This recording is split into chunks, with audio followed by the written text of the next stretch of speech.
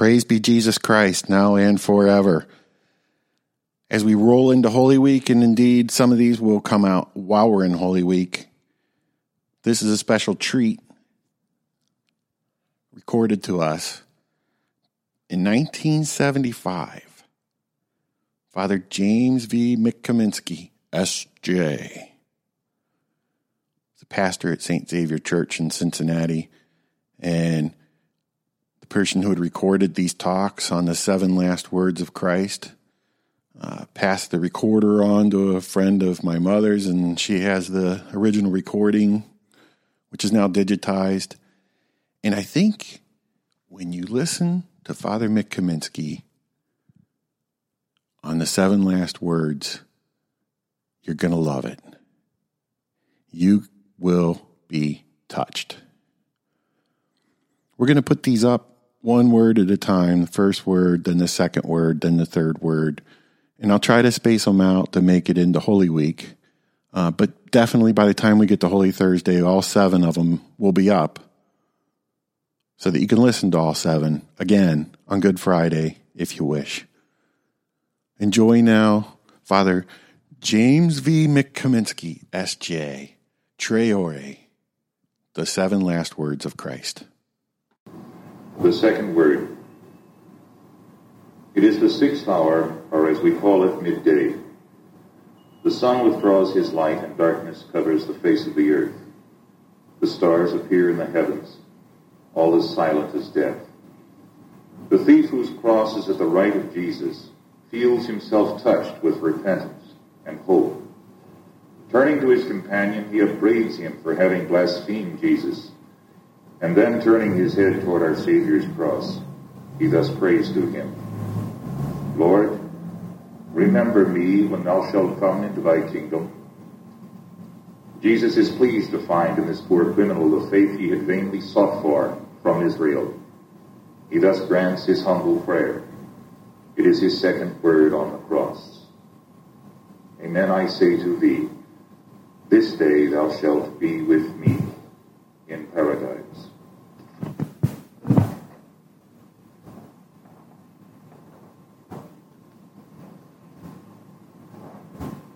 There is a pious legend that has been handed down to us through the years. It could be true. A legend that says that when St. Joseph and the Blessed Mother were fleeing into Egypt with the divine child, they stopped for the night at a desert lodging. And the Blessed Mother asked the lady of the inn for water in which to bathe the Christ child. The lady of the inn also had a child, a leper. And the lady asked the Blessed Mother if she could use the same waters baptized by the divine presence to bathe her own child. And immediately upon touching those waters, the child was cured. Her child advanced in age and grew to be a thief. He's Dismas, who now hangs on the cross to the right of Christ. Whether the memory of the story his mother had told him came back to the thief, made him look kindly on Christ, we don't know. But enough dry fuel of the right kind gathers on the altar of his soul, and a spark from the central cross falls upon it, creating in it a glorious illumination of faith. Just as a piece of black coal thrown into the fire becomes a bright and glowing thing, so the black soul of this thief, thrown into the fires of the crucifixion, glows with love of the Sacred Heart. He sees a cross and he adores a throne. He sees a condemned man and he invokes a king. What does he ask? Not not to be excused, not to have his sin explained away, not to be taken down. He asks to be forgiven. Lord, remember me when you come into your kingdom. The first word of Christ on the cross was a word for love of enemies showing itself in forgiveness. The second word is to a sinner and to all sinners. A new aspect of that same love showing itself in mercy. Here was the first and most famous of all deathbed conversions. Amen. Notice the solemnity. Amen, I say to you, this day thou shalt be with me in paradise. Dismas has achieved the one thing in life which is most worth doing well, dying in the friendship of Christ. And Christ, though his hands are nailed to the cross, unlocks the gates of paradise and wins a soul. His escort into paradise is a thief. Might we not say the thief died a thief because he stole paradise? What greater assurance in all the world, what greater assurance is there of God's mercy? Dismas is just the first in a long line of lost sheep, prodigal sons, broken Magdalens, penitent Peters, forgiven thieves.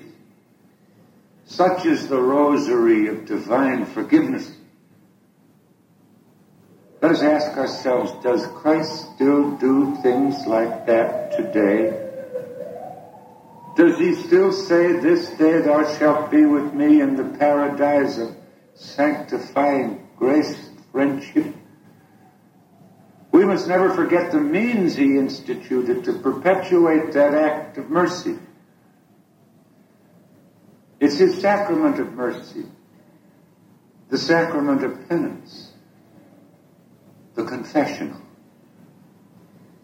That's where he had you and me particularly in mind on Calvary that day, knowing that his pardon for Dismas would encourage us to seek forgiveness after sins maybe less, possibly greater than any Dismas had ever committed.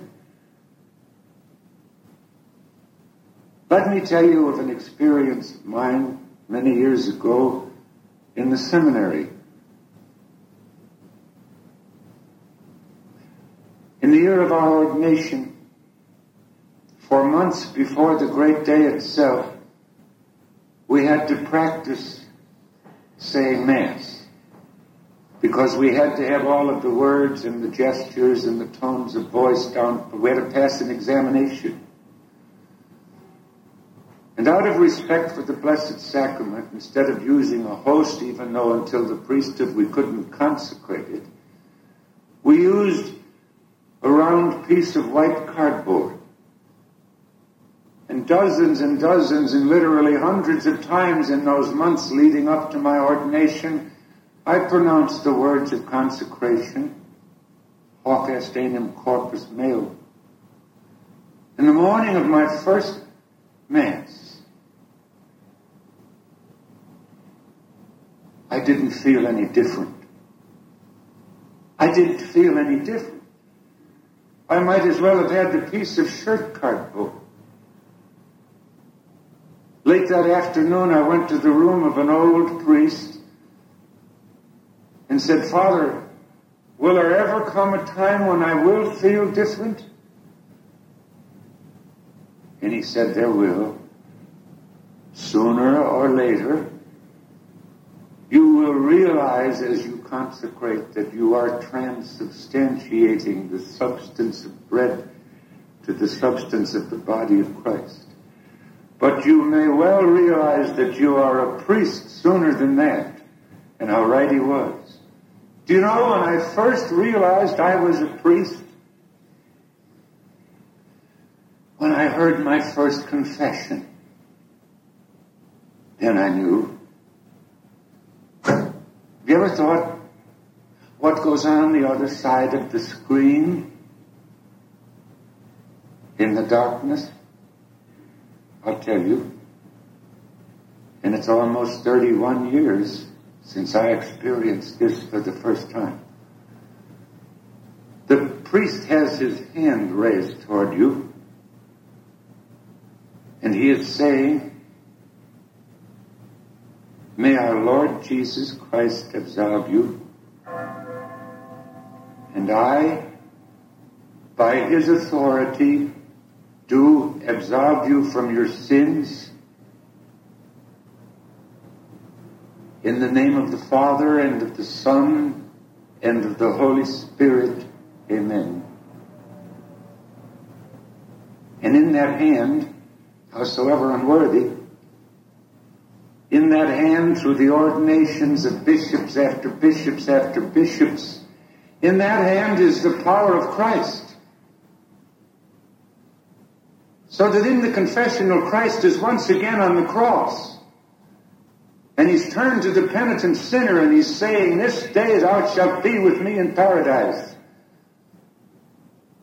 The next time you go to confession, if you look more deeply with the eyes of faith, you may see something you never saw before.